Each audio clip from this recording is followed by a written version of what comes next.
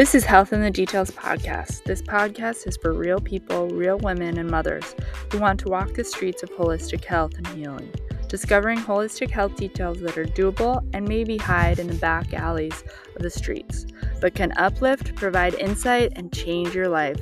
A place for you to expand and truly understand. This podcast is about upleveling your health so you can live your best self and make an impact how you want in your life and others. I'm your host, Stephanie Spurgeon.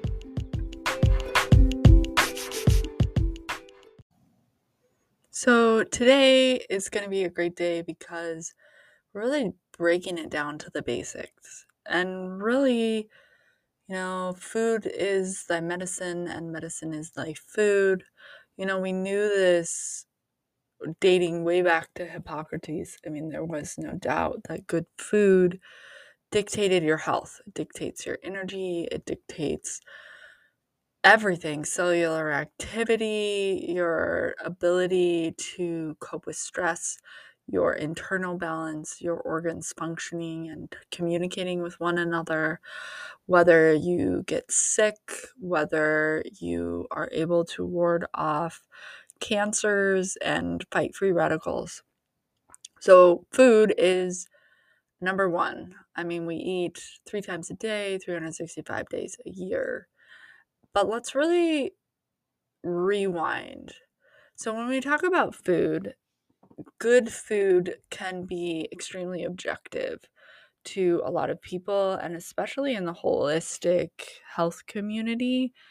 It's often not really defined so well that good food can be interpreted to one person to the next differently, depending on your upbringing, the way that you were raised, the way that you eat, maybe the notions that you have been given, maybe in your education, maybe by just tradition or likes or dislikes. So let's really talk, though, about good food because it's transformed so much over a historical time period. And it really, begins way back when. Like, our ancestors really used to eat well, and then they invented agriculture and they started making vegetables. They mostly ate meat, and then they learned how to cook meat, and then they ate vegetables. And then prior to 1930s, 1950s, most people had gardens. Most people had organic agriculture, and they took really good care of their animals. There was no such thing as genetically modified organisms or genetically modified food. There was no such thing as these pesticides and these inventions. And there really was not yet on the scene the amount of sugar put in food, the amount of highly processed food. And so then right around this time, in the 1950s, maybe 1930s, 40s, things like Crisco, trans fats started emerging and replacing things like lard. And so you look at historically the past of our grandparents or great-grandparents, especially my great-grandmother. I remember she was quite ridiculed, actually, for eating her bacon grease egg every morning. And, she had her eggs and bacon, and she ate really good food, actually. It was like ingrained from her from a very young age. And suddenly we became afraid of fat. And my great-grandmother lived to 104 years old. And she was sharp as a tack. And she grew up prior to that and stubbornly kind of carried good food over by default throughout her entire life. However, subsequently, her children, my children, everybody is influenced by the invention of sugar. We may all know this by Western A. Price. We've mentioned this in prior episodes about how people that farm off the land, take good care of their animals, eat organic food, and I'm saying organic loosely here, and we're going to dive into that here in a minute. I'm saying that they really had barely any health issues. And then people start getting dental cavities and such because they start living on refined carbohydrates, refined food, processed things that we start manufacturing, additives we start putting in. And then it only gets worse from there, and we begin to put additives in food. Historically, dyes emerge, natural flavors emerge, citric acids emerge. And so let's really peel away the onion and talk about what good food is. Because additives are not good for you. They are an invention. They are most of the time, chemicals. And so our body does not recognize these things.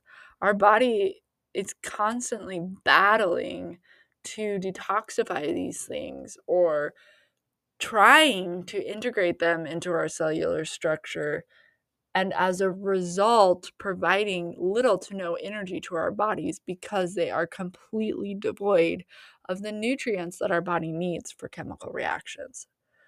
So, good food is seriously good food. It is organic food.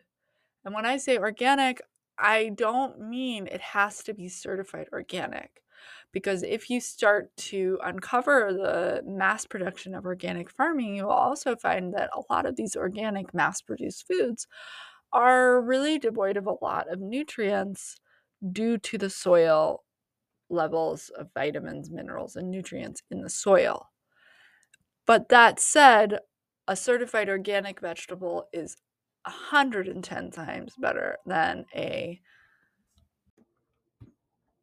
So really, the organic food is a better choice, but at the same time, it may not be the best choice. And this is when coming into shopping local, talking to people at farmers markets or your neighbors or things like this may really be super beneficial, because you're also going to save money in this aspect of growing your own food or shopping locally.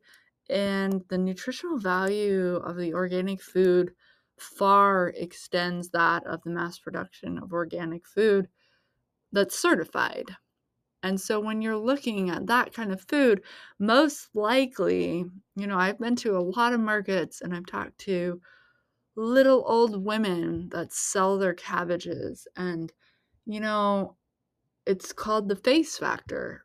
And these people are not using chemicals. And when you talk to them, their passion for the food that they grow is apparent.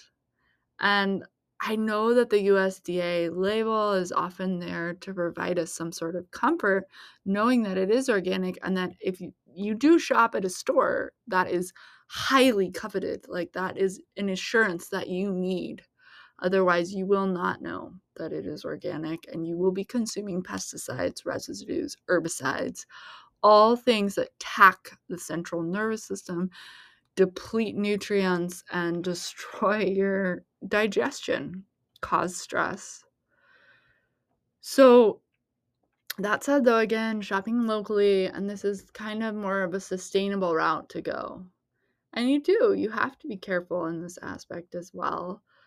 Although it may seem great, there are definitely some things that people don't know, and some people do still spray their local gardens. They still use Roundup, or they still use Slug Away, and that's just the way they were taught.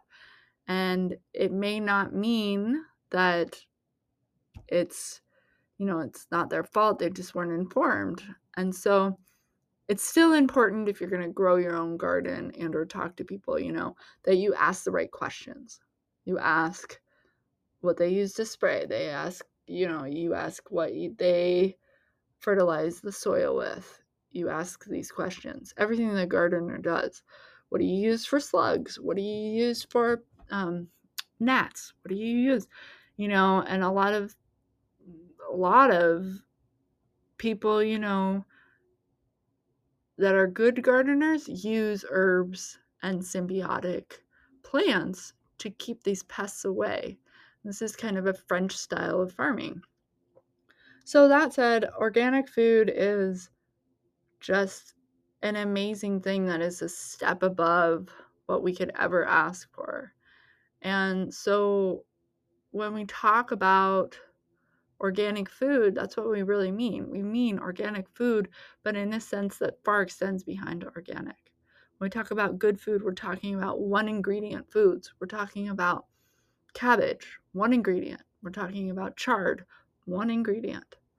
So when you start raising a child or craving something and moving into processed foods, especially even organic foods these days, the label is usually composed of 12 or more ingredients. And so when you look at that label, if it's 3 or more ingredients, you really have to dive in, because a red alert of an ingredient is natural flavors. Natural flavors can hide, by the FDA standards, hide 32 individual carcinogenic ingredients behind this one label. It's basically a loophole to put whatever you want in the food. So if something has natural flavors, just most likely step away.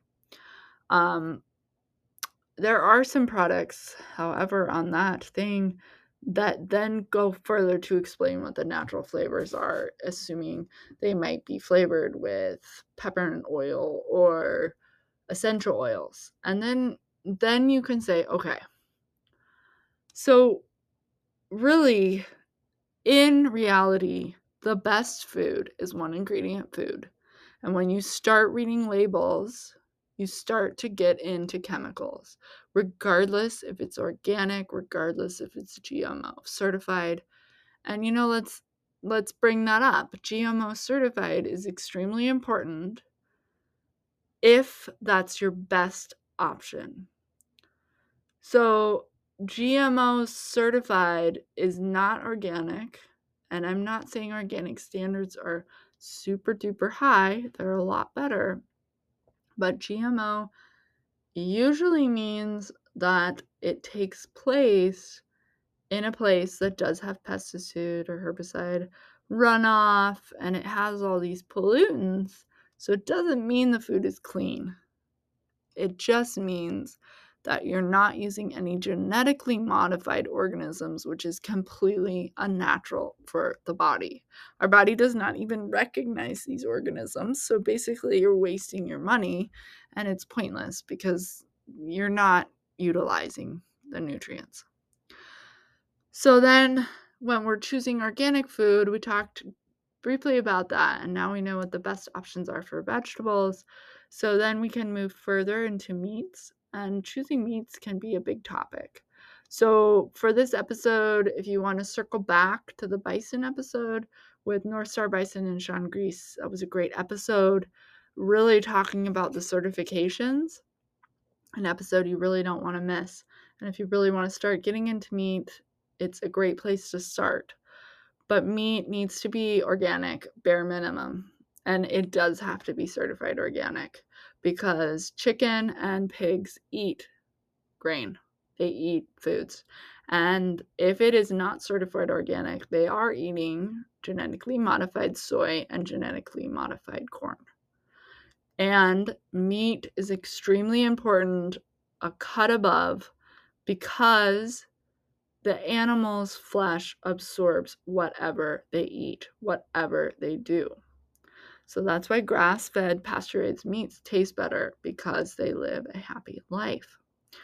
So in that aspect, we're just going to touch on that. And no matter what situation you are, if you're shopping in a store, wherever you're at, certified organic meat is the number one. And so when we're talking about good food here, we're talking about food that is all whole ingredients. We're talking about whole food. We're talking about organic meats.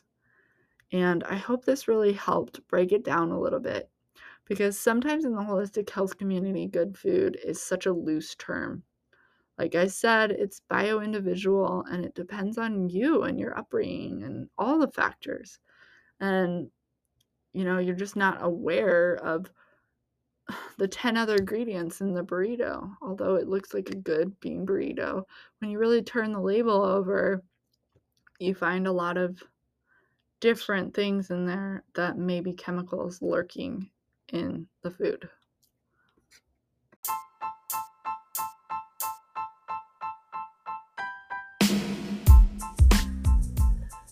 Thanks for joining me today on this episode. I hope you enjoyed it.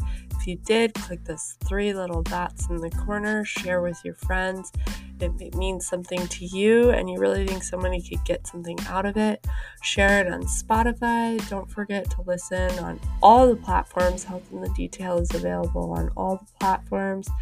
And more importantly, it's so important to write a review. Your thoughts are so appreciated and reviews are really valued. I really value what you say. So I hope you enjoyed today's episode and see you soon.